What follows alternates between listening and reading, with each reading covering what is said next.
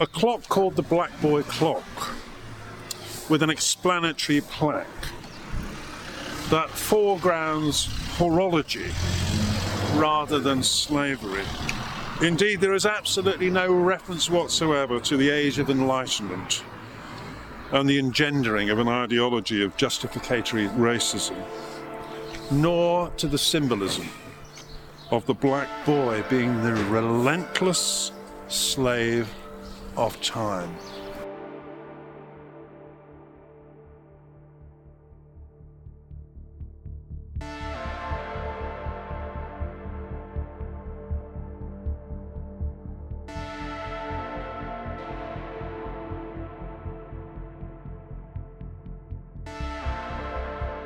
Hello, and welcome back to Amplify FM, a podcast from local grassroots media organisation Amplify Stroud.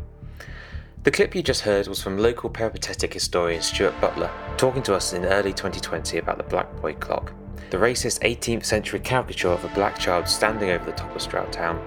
Bright red lips, tobacco leaf skirts, club in hand and tethered to the wall by its neck. People of colour across Stroud have been speaking out about the impact of the clock's presence looming over their daily lives, resulting in the council launching a public consultation on the clock's future, alongside calls to move the clock to a more appropriate place, such as Stroud's Museum in the park. Discussions around the clock have become a source of a significant amount of controversy both on a local level and now a national level too, particularly after the intervention of Stroud MP Siobhan Bailey, who described a certain minority of people with loud voices who have an unquenchable desire to be constantly finding things to be outraged at, also deploying tropes such as cancel culture and tearing down statues.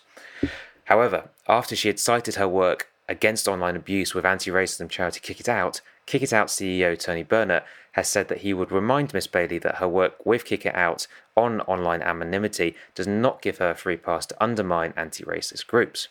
So, with so much heat involved in this discussion, we thought personally to catch up with Stuart again, who has himself been working with the council to better understand the clock, to discuss the clock's origins, its impacts, and the potential future locations for it in much more detail to really understand this issue.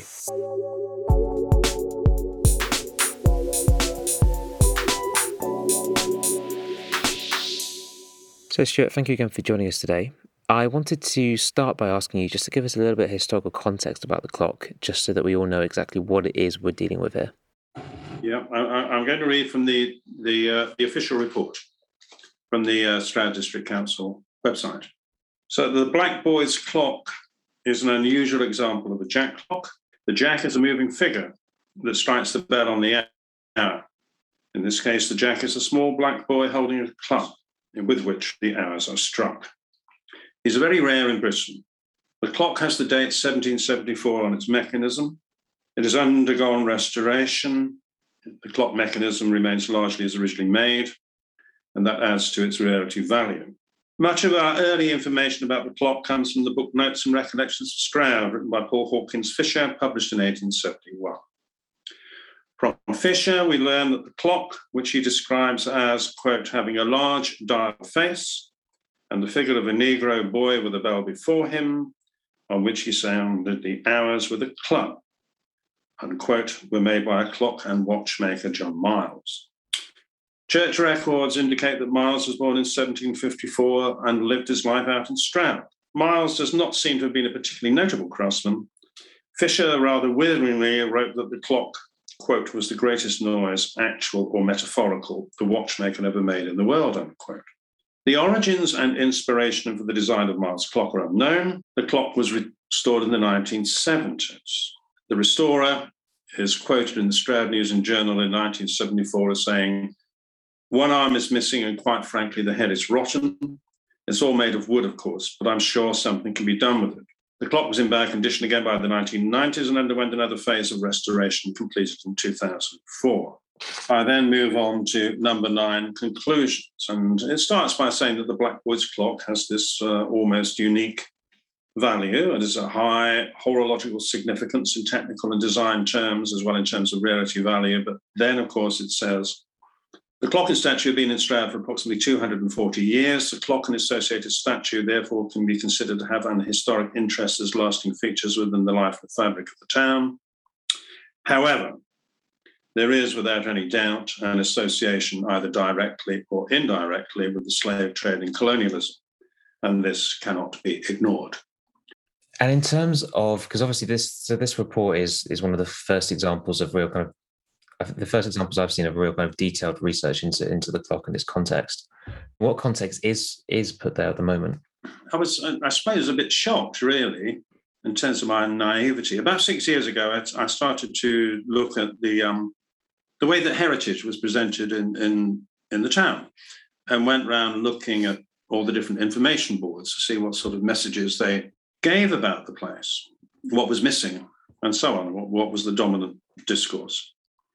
And as I cycled and walked around the town, it's then that the little plaque there outside the building by the school beneath the statue took my eye. And of course, the clock is all about the horological significance and its restoration. And that's all that's mentioned on the plaque. There's no context. It reflects its time, I suppose, when that plaque was put up. Perhaps there wasn't quite so much curiosity and an inquiring mind about wider global context. So at the moment, there's absolutely nothing about that final paragraph, which I read from, which is about the context, the zeitgeist of colonialism and the zeitgeist of the Enlightenment with its ideology of racism. It, at the moment, is about horology and watchmaking. And in terms of the kind of the clock itself, I mean, what kind of racist caricatures is it drawing upon directly? I've got to say, Dan Guthrie spoke very lyrically and meaningfully about the impact of the sight of that statue upon a person of colour and the way it is such a racial caricature. And what struck me the other day is that, so I want to read this to you because it answers your question, I think. It's almost as if the Black Boy clock is an unwitting personification of the triangular trade, the scarlet lips connoting British textiles, voyaging down to Northwest Africa, the boy himself passing through the door of no return, chained and manacled on the Middle Passage, the tobacco leaves from the plantation where he was enslaved until his death, the tobacco voyaging back to Britain on the third leg of the triangle, and now the jack clock on the treadmill of time. So it's a racial caricature in terms of physiognomy, grotesquerie. It also has these tobacco leaves suggestive of the transatlantic trade. And probably, or possibly, of course, when the Americas, the United States didn't exist, and there were the 13 colonies with the tobacco plantations in Virginia and so on. But it's only struck me, as I say the other day, as I thought about it, that not only is it a racial caricature with all that goes with that, but it's also an unwitting personification of the triangular trade. And that's why I think I've moved from this position of museums of the streets, which I thought was, a kind of cool way to go about ensuring that the past was accessible to everybody. I've moved from museums in the streets to the notion that I'd like to see within Stroud Museum an area allocated to an exploration of colonialism, imperialism, enslavement, and local connections.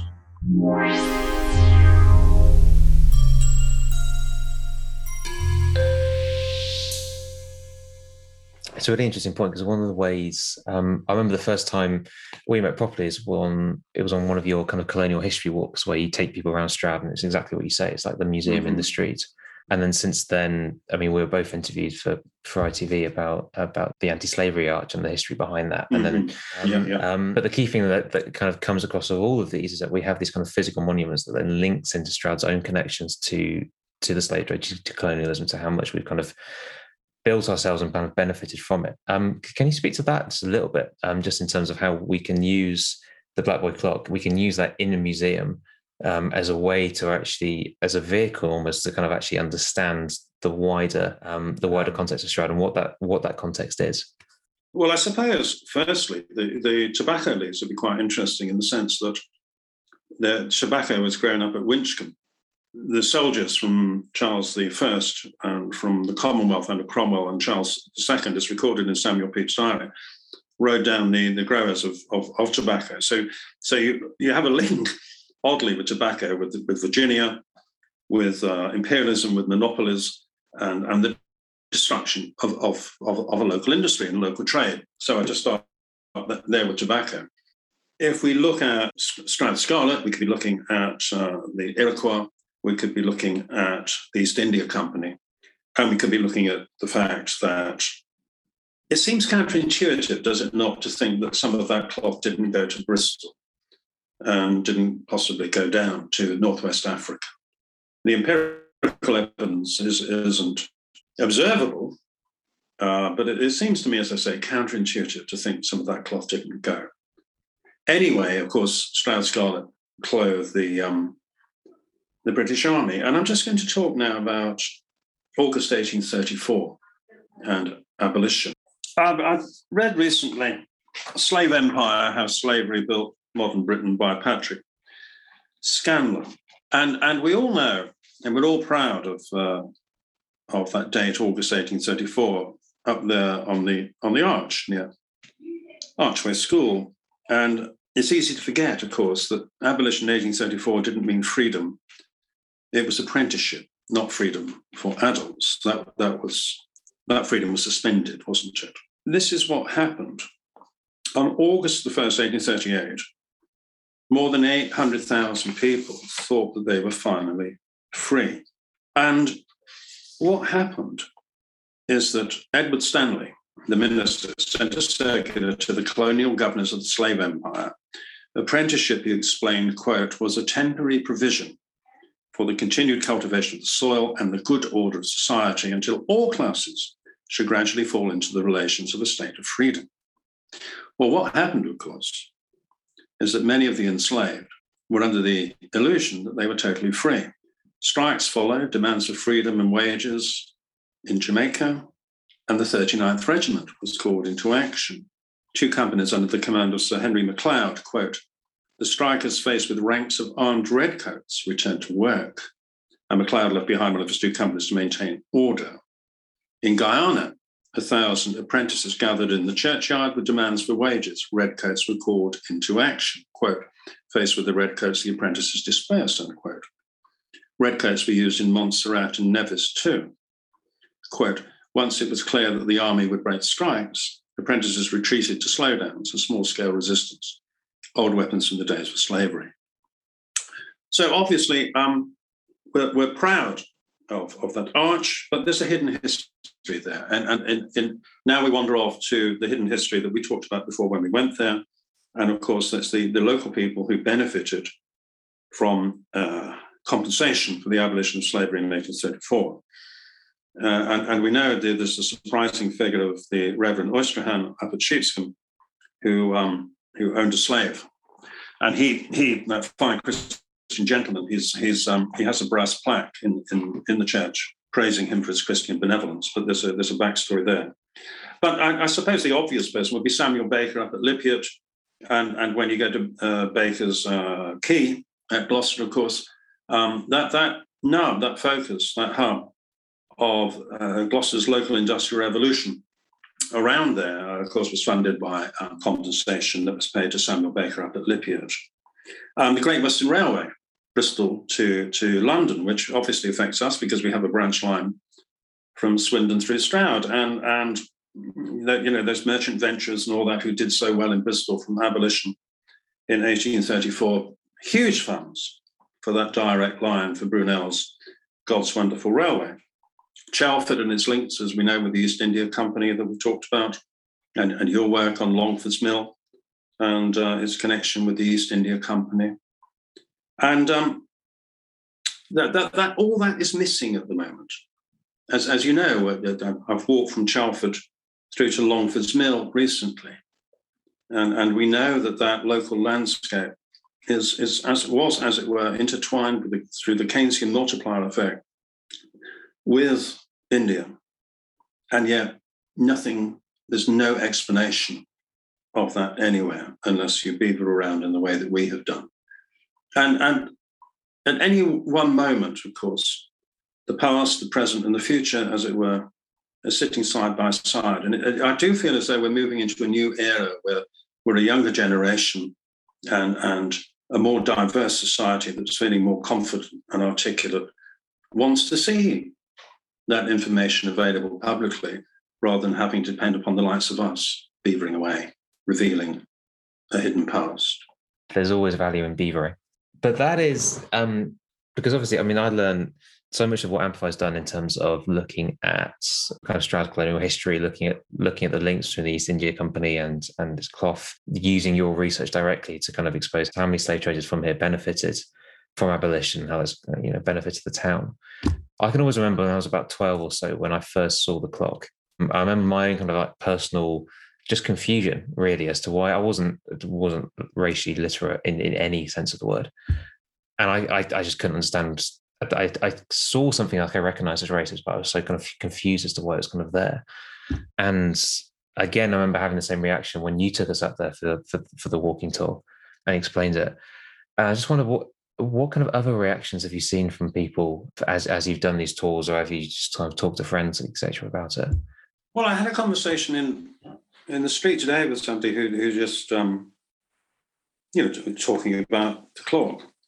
And I think what we're looking at here, what I said to her is that people, I think, don't necessarily have a consistent view where everything is logical. And there's nothing wrong with that, I suppose. And a lot of people, I think, have a changing view. It's not immutable. It's not cast in stone. Well, in the main, of course, the people who've gone on many of my walks would be predisposed to find the statue an offensive caricature. Having said that, you then get those debates about, should it go into the museum or should there be a version of Retain and Explain? And then, of course, you do get people whose point of view is that you shouldn't interfere with history and that kind of perspective. And I'd say that's the sort of tripartite view that I think exists across groups that I've taken walking, because I haven't just taken people who necessarily agree with me. And so I think those are the three main perspectives. Into the museum, with the development of the museum and a learning area there about colonialism, imperialism, enslavement. Leave it where it is with explanatory plaques, or don't interfere with the past, I think is a simplification. Those are the three main views. And it'll be quite interesting because I remember there was a group of women, I think they were all 70 plus. Yeah, we had good discussions up there. And I would say that taking them as an example, rather than people who go with me because they're predisposed to agree with our perspective, within that, that tripartite series of perspectives I just talked about were firmly in evidence there within that group. And my last reply to your question is that when I first took a walking group there, it was part of the Stroud Festival, the Fringe Festival, and probably about 6 years ago. And it was called a Weavers and Workhouse Walk. And we met in the ale house, where there's that huge plaque about the benevolence of the Poor Law Guardians. And there were 100 people. I mean, it was kind of ridiculous, really, 100 people. And we went up Nelson Street through and then up to the cemetery and a presentation about the workhouse and the Pauper's Path and all that kind of thing. But we stopped opposite the Black Boy clock. But I think then, not to my shame, but we're all on a learning curve, and I was probably talking more then about representation of the past, representation of history, heritage and counter-heritage, possibly with a more class basis rather than class and race. And then our focus was really on those heritage plaques and what they said. If I had more time to mix around those 100 people, then who knows what we might have disentangled. But when you've got 100 people and you're leading them and all that kind of thing. I've noticed when we're kind of engaging with this online, there's a lot of, this is where you get a pool of much angrier people kind of in the comment sections of et cetera, fighting against council culture, kind of a very small minority of people with kind of loud voices and the ideas of statues and things like the clock being torn down. How do you think that kind of much more kind of antagonistic reaction to discussions around the clock actually chimes with the conversations you've had with people in the streets? Well, I think the description by Jonathan Liu in The Guardian of social media as a performative platform for the fetishization of conflict is quite a reasonable one. But I'd like to think that, perhaps I'm being naive here, you need to have the dialogue and a lexicon of understanding to know why this history took place and look how we can bring people together. So from my point of view, I think a lexicon of understanding, a lexicon of dialogue is the way to go. And looking up all those synonyms for understanding or for dialogue and thinking of that vast lexicon of words that exist, that to me, in all my naivety, is the way that we have to progress, I think, over what is becoming an exemplar of what's happening nationally. So how we get to the position where we can be, and I'm just going to give you a few words: compassionate, considerate, empathetic, forgiving, generous, kindly, perceptive, sympathetic, discerning, forbearing, kind, patient, sensitive, responsive, showing awareness, comprehension, discernment, education, enlightenment, expertise, and so on.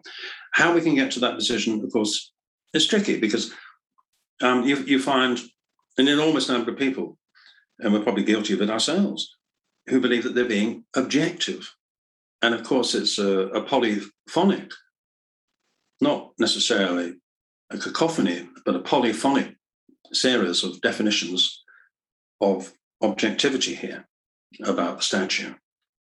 And it just strikes me that whatever happens, and of course, all this may be a paper exercise because of the Oliver Dowd and Robert Jenrick saying that this would obviously, anything would have to go to historic England, and then there's the retain and explain point of view of the government. So all this may be a paper exercise anyway. But I would hate to see the town riven and divided so that it becomes a kind of exemplification of a binary town and a divided town. So that's why, in all my naivety, my reply to your question there was, Jamie, was about a lexicon of understanding and a lexicon of dialogue. And I will always try to do that and follow that. Yeah, and I think that's, especially given the tone of debates seemingly that is played out in different articles, etc. I think that's a very relevant point. I just wanted to, I know you kind of touched on it before as well, but I really liked your idea of having this as like a center point and then like a wider section of the museum which kind of explains Stroud's kind of colonial history and really looks kind of more in detail as ourselves and at the town we all call home. So what in the future do you think should happen to the clock? And then if that is a museum, as I think you alluded to earlier, like how do you think that could work and what would the benefits of that be in comparison to into a street? Well, I think it's a big assumption to make that it will end up in the museum, but imagine that it did. Well, I think the staff there would assume. I think they would be on board with what we're talking about. I mean, I can't speak for them. I'm not perceptive enough, and I don't have the skills set, as they say, to really imagine here what that would look like, because you'd have to have, would you not, a whole body of people with a variety of skills there to suggest artifacts, to suggest text, to suggest imagery, and to suggest recordings, and to suggest dialogue, debates, and so on. So and how traditional, how modern, and all the rest of it. So I can talk in terms of content. I talked about that earlier on, but in terms of presentation and form, I would leave that to other people. But I mean, what we're essentially talking about, are we not, is that we're questioning through this discussion whether such a thing as local history exists, in a sense that the global and the imperial are always there, omnipresent. And it's how, as you know, when we go out walking, we try to slip down those wormholes of time to connect with that hidden imperial and global history. And as a brief reply, as a synopsis, to me, that museum would be about revealing the global within the local. That would be the theme. And I'd like to think that it wouldn't just be within the museum. The things that we do, those the informative, the performative walks, the peripatetics, as John Thelwall put it, the radical democratic peripatetics. Those could happen. And as to the notion, which I had myself, sometimes I do think, museums, they can be for the, bourgeois. Well, our job is to stop museums being regarded as a cultural privilege for the educated and the informed. And we have to ensure, we have to work to make it a democratic and democratic and attractive cultural institution, which they'll just go to, everybody will go to. And it may well be, of course, an unwitting consequence of if the statue did go to the museum, that would encourage people who've never been into a museum to go there just to see what's happened to it. And who knows what that might do for them. It might whet their appetite and go around the whole museum and other museums as after that. So, in fact, it could attract people in rather than it being enclosed and isolated. Yeah, no, I think that's a really great way to a way to see it, in a sense, a way to kind of really highlight the importance of what a museum can do. I did want to give you one opportunity to do a shout out, actually. So, in terms of the banner that you've done this research that you run these walking tours under, that's under the Radical Stroud banner. Do you want to say quickly what that is and what you do, and where people can find out more information? With Charlotte Rooney, we're developing an offshoot of Radical Stroud, is decolonizing Gloucestershire. So developing a website with resources about that, and I'm in the process of breaking down a lot of those resources into question and answer stuff that could be used by the community at large, so that families, if they want to educate themselves at home, inform themselves at home, question reality at home, they can do that. So I'm trying to turn the resources into Socratic dialogue rather than, this is where you walk. So there's Decolonizing Gloucestershire, there's Radical Stroud, and there's also the Topographer's Arms, which again is a website about our walks and talks that we do. So those are the three main media, I suppose, that we use. Awesome. And just for my part, I have learned so much from Radical Stroud and also from the walks, and so much of that is obviously fed into Amplify's work, so I can't recommend it enough.